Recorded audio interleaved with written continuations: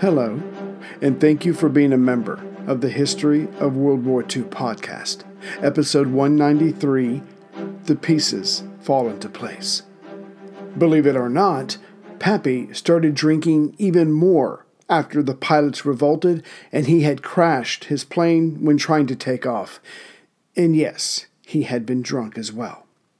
Another repeat was when Chennault remained firm on all the AVG being commissioned into the Army Air Corps by July 1st.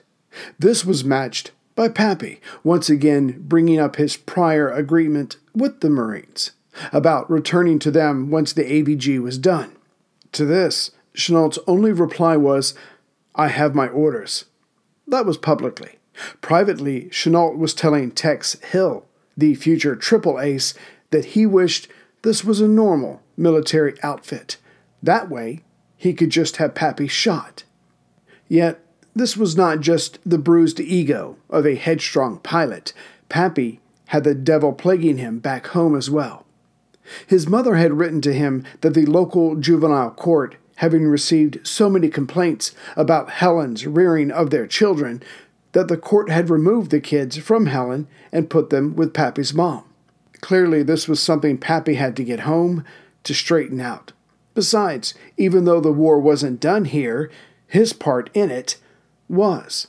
Chennault would see to that. So Pappy did the only thing he knew how to.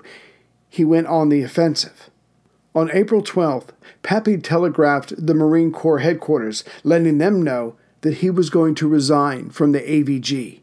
Also, he asked what would his status be with the Marines at that point. If Chennault heard about this, he would go apoplectic, but Pappy didn't care.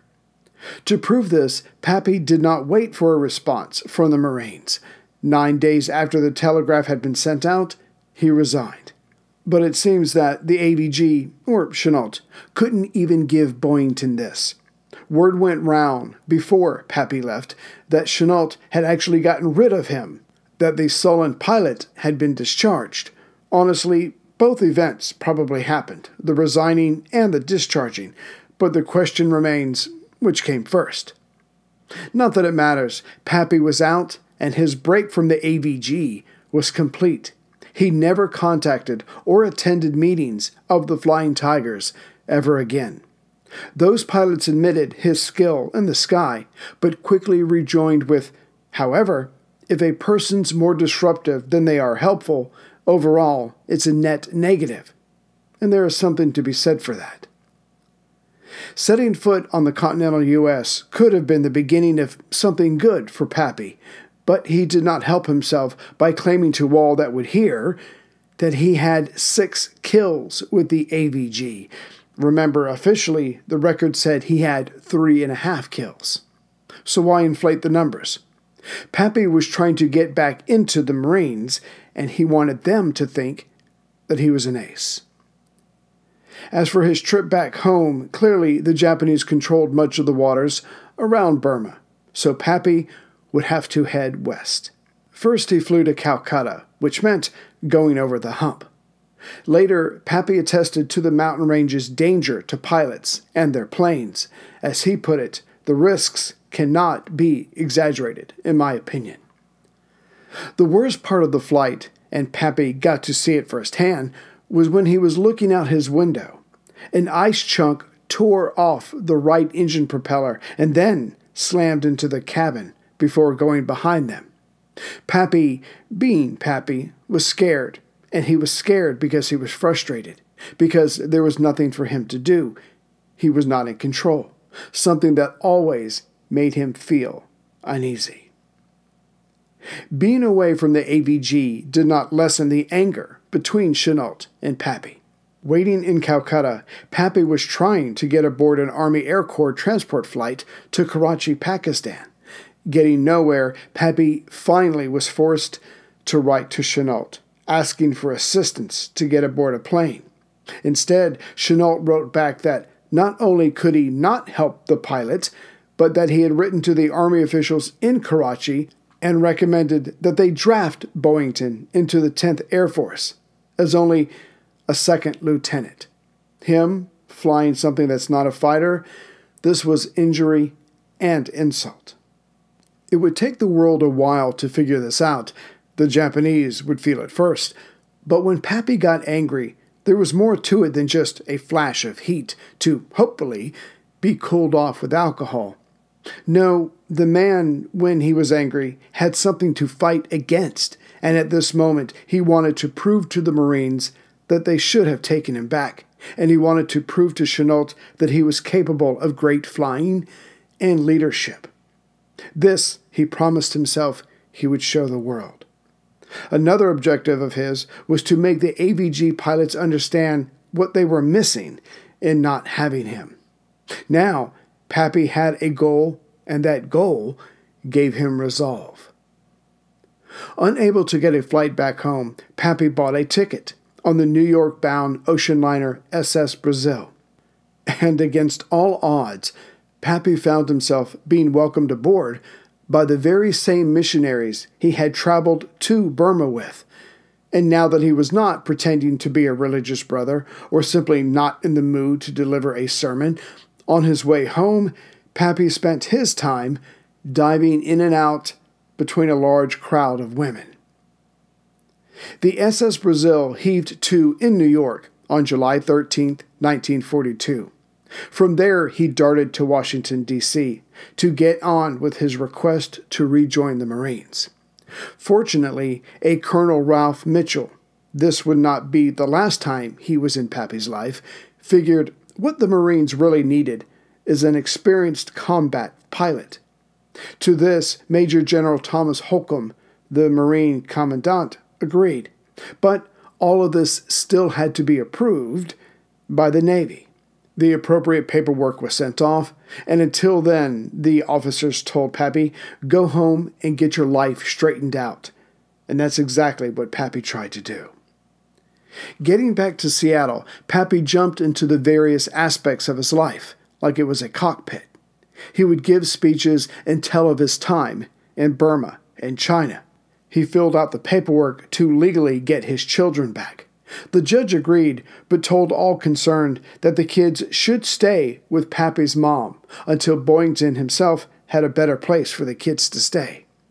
Then there was the matter of money. To Boynton's thinking, the AVG owed him a few $1,000s.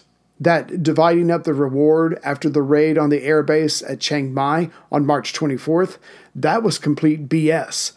But Pappy guessed, correctly, that he would never see those funds. So he went back to his college days job at the parking garage. The owner was shocked to see a real-life flying tiger, but also one that wanted a job from him. Pappy explained why he was here, that it would be temporary, he just needed the money. The boss readily welcomed his former, newest employee back. Boynton later summed up that waiting period when his personal life was recovering, but his finances and professional prospects were seemingly less so, like this.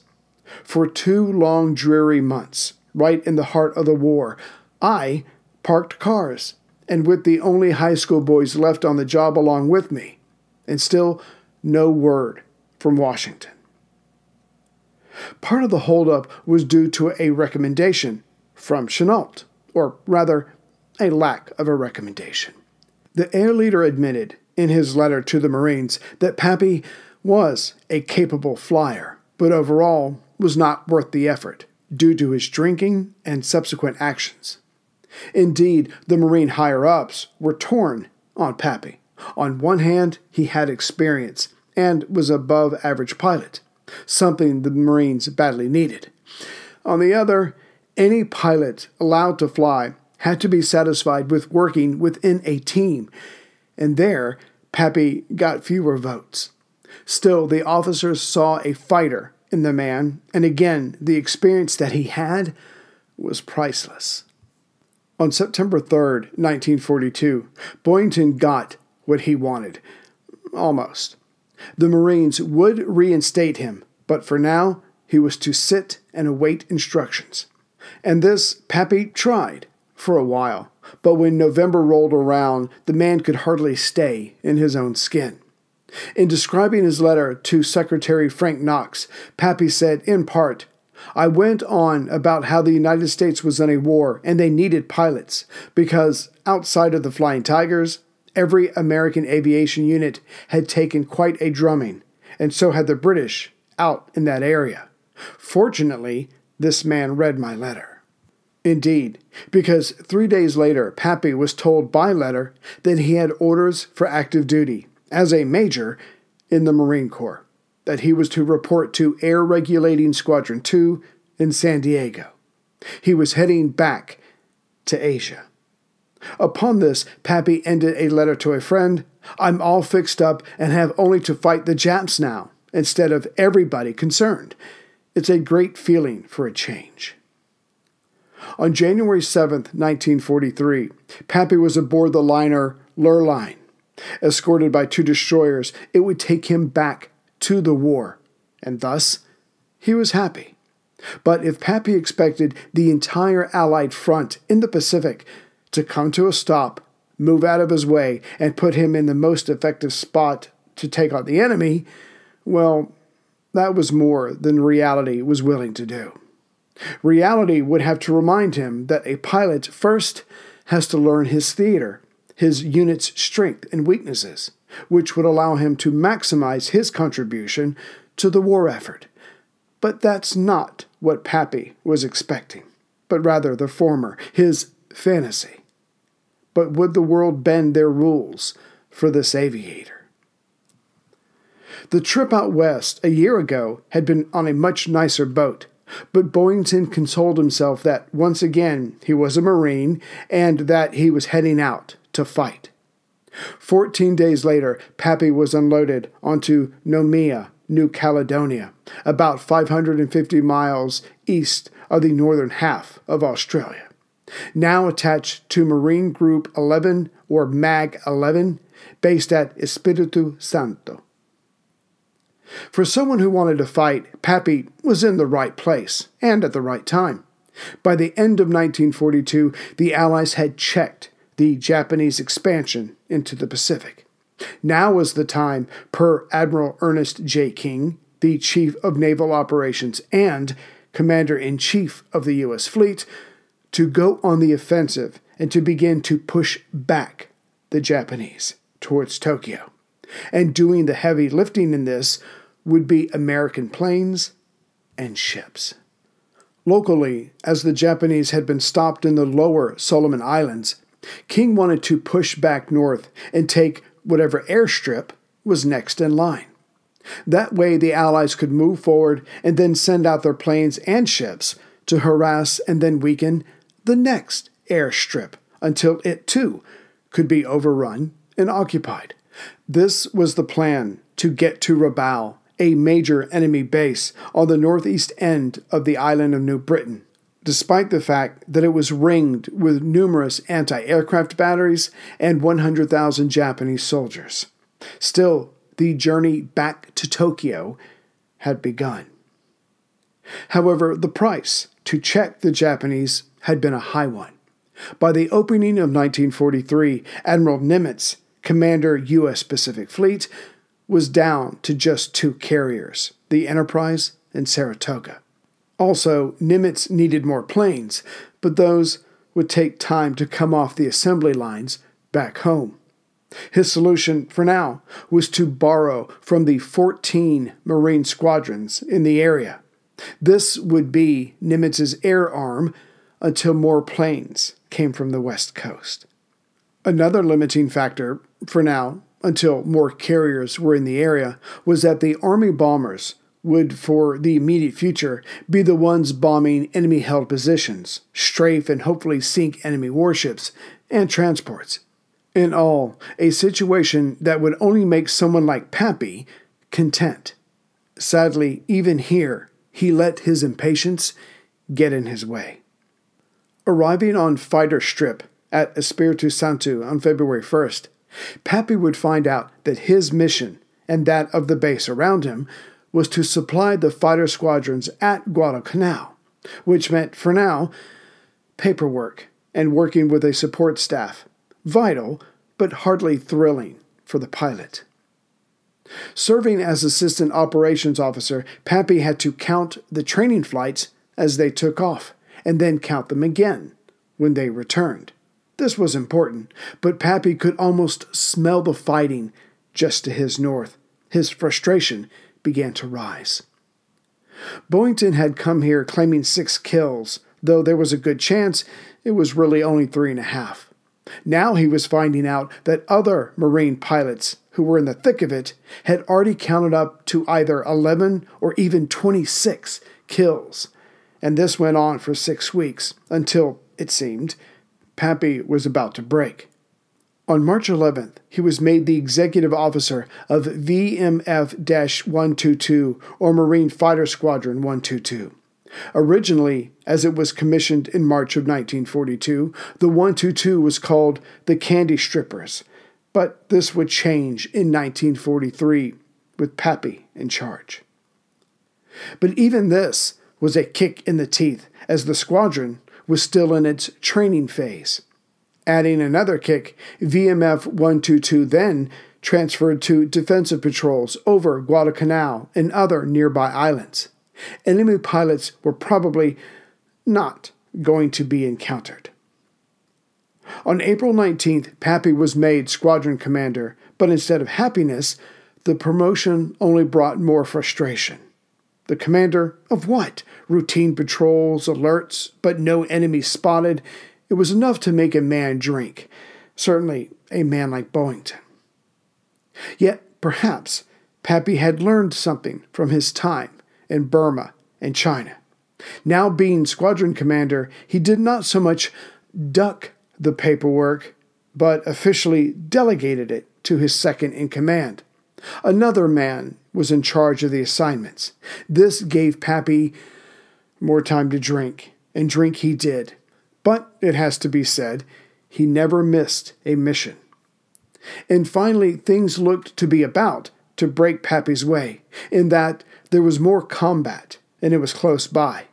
Admiral Nimitz expected to land troops on New Georgia, along the western half of the islands of the Solomons, which meant that air and the water around it had to be softened up with air attacks. Yet, as if putting one more stumbling block in our hero's way to increase anxiety, if nothing else, just before he could get involved in the latest action, Pappy drunkenly ran headlong into Lieutenant Colonel Joseph Smoak, the operations officer of MAG 11. These two had clashed back in Pensacola, Florida, and Smoak had cause to warn Pappy about his drinking back then. Obviously, this advice had not been heeded, thus Smoak relieved Pappy of command of VMF 122. Panicking, thinking of missing out again on air combat, Pappy broke the rules and went over Smoak's head by writing to Brigadier General James Moore, Chief of Staff of the 1st Marine Aircraft Wing. Moore, not emotionally involved in this fight, nor having seen firsthand what Pappy was like when he was drunk, reinstated Boynton, as every experienced pilot was needed on deck. With this drama over, Pappy went in for a little R&R in Sydney, Australia, and a fellow pilot went along to keep him out of trouble. For him, it was a lot less of a vacation. Pappy would do his usual drinking and then challenge anyone to a wrestling match. More than a few times did the police have to be asked to forgive and forget about this belligerent American aviator. Either way, he was back and ready for action, until he wasn't. About to mix it up again with the Japanese fighter pilots, Pappy then broke his ankle in the latest bar fight. As Boynton put it so perfectly himself, if fate didn't get in my way, then I got in hers. With a cast from his ankle to his knee, Pappy began to worry about his future, really worry. Clearly, this break would take a while to heal, and he had to admit to himself that he wasn't getting any younger. Between that and his deserved reputation as a troublemaker, Pappy figured out that his last chance to actually fight in this war would be if he was in charge of his own squadron. That way, if he couldn't straighten himself out, and he promised again that he would try, then there would be no squadron commander to ground him. But first, the pain. Pappy's convalescence would require a trip to New Zealand, but worse than that, SMOAC had suspended his flight status. Thus, Pappy would not be paid as a pilot while he was away. And then the hammer came down on Boeington's heart and ego. While he was still in New Zealand, VMF 122 went up against a massive enemy flight group and downed 48 Japanese planes of all kinds over New Georgia. Pappy immediately internalized this supposed good news for the Allies by saying, "I guess they were waiting for me to leave." When Boeington was healed enough, he was flown back to the Solomons. This was early August. But again, fate stepped in the way. Pappy was not to rejoin VMF 122. Instead, he would now be in charge of VMF 112. Finally, his own command. And yet, VMF 112 was a squadron in name only. There were no pilots attached to it. On the plus side, fate, or fortune, which had frowned on Boeington for these many years, now decided to smile on him. His return from hospital roughly coincided with the arrival of the bent-wing Chance Vaunt F4UY Corsair. This Widowmaker, as the Corsair was quickly dubbed, was powered by a 2,000-horsepower Pratt & Whitney radial engine. The Corsair was an example of someone, or someone's, getting it right. It was sleek like the deadly Japanese Zero fighter, but had more armor around for the pilot, unlike the Zero. Further, the Corsair could fly just over 400 miles an hour at sea level, making it faster than the enemy fighter. It could climb 3,000 feet per minute, which kept it up with the nimble Zero.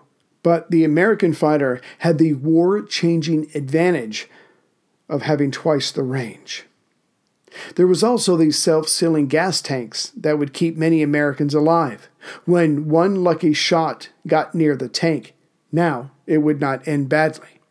As for the pilot taking the fight to the enemy, with the plane's 6 50mm guns in the wings, this meant that the Corsair had a harder punch than the Zero. Amazingly, this gift from the god of war, Mars, almost did not end up with the Marine aviators. It was the Navy that was to receive the Corsair, but during testing, its massive nose was much too much in the way for the Navy pilots trying to take off or land on a carrier. Thus, it was shunted to the Marines, who were only too happy to receive it after a few test flights. The Corsair started to arrive in the Solomons in February 1943, when Pappy was laid up with a bad ankle. The plane did well the first few times out, and soon all the Marine fighter squadrons in the area started receiving them. Soon after, Japanese pilots started reporting back to Tokyo that the new American plane on the scene was making life harder for the formerly dominant pilots. Some of the after-action reports were given to Dr. Jiro Horikoshi, the engineer of the Mitsubishi A6M Zero fighter. His conclusion? The F4U Corsair proved to be a great nuisance to our fighters, and that the Corsair clearly surpassed the Zero in performance. And the still limping Pappy was equally impressed upon his return. After giving the Corsair a look-over, Boeington wrote, "The Corsair was a sweet flying baby if I ever flew one. No longer would we have to fight the Nips fight, for we could make our own rules. Here was a ship that could climb with a Zero, only with a more shallow angle of climb, and one that had considerably more speed." The powers that be agreed, as the Corsair was quickly incorporated into strafing attacks, photo reconnaissance, and harassing enemy ships. When not doing all this, the Corsair were escorting bombers or living the pilot's dream, namely mixing it up with enemy fighters. But one of the biggest game changers was the Corsairs' longer range. Thus, the island hopping could be extended to longer hops, as the Corsair could reach Bougainville and the Northern Solomons. Now that the bombers could be escorted, the bombers would soon visit there. Yet now that the bomber could be flown at enemy airfields, even as far away as Rabaul, new tactics were needed. Chennault's basic evade and attack strategy was fine for that time. The Corsairs needed to make sure that the bombers got through, so cocoons of fighters were formed around the bomber formations.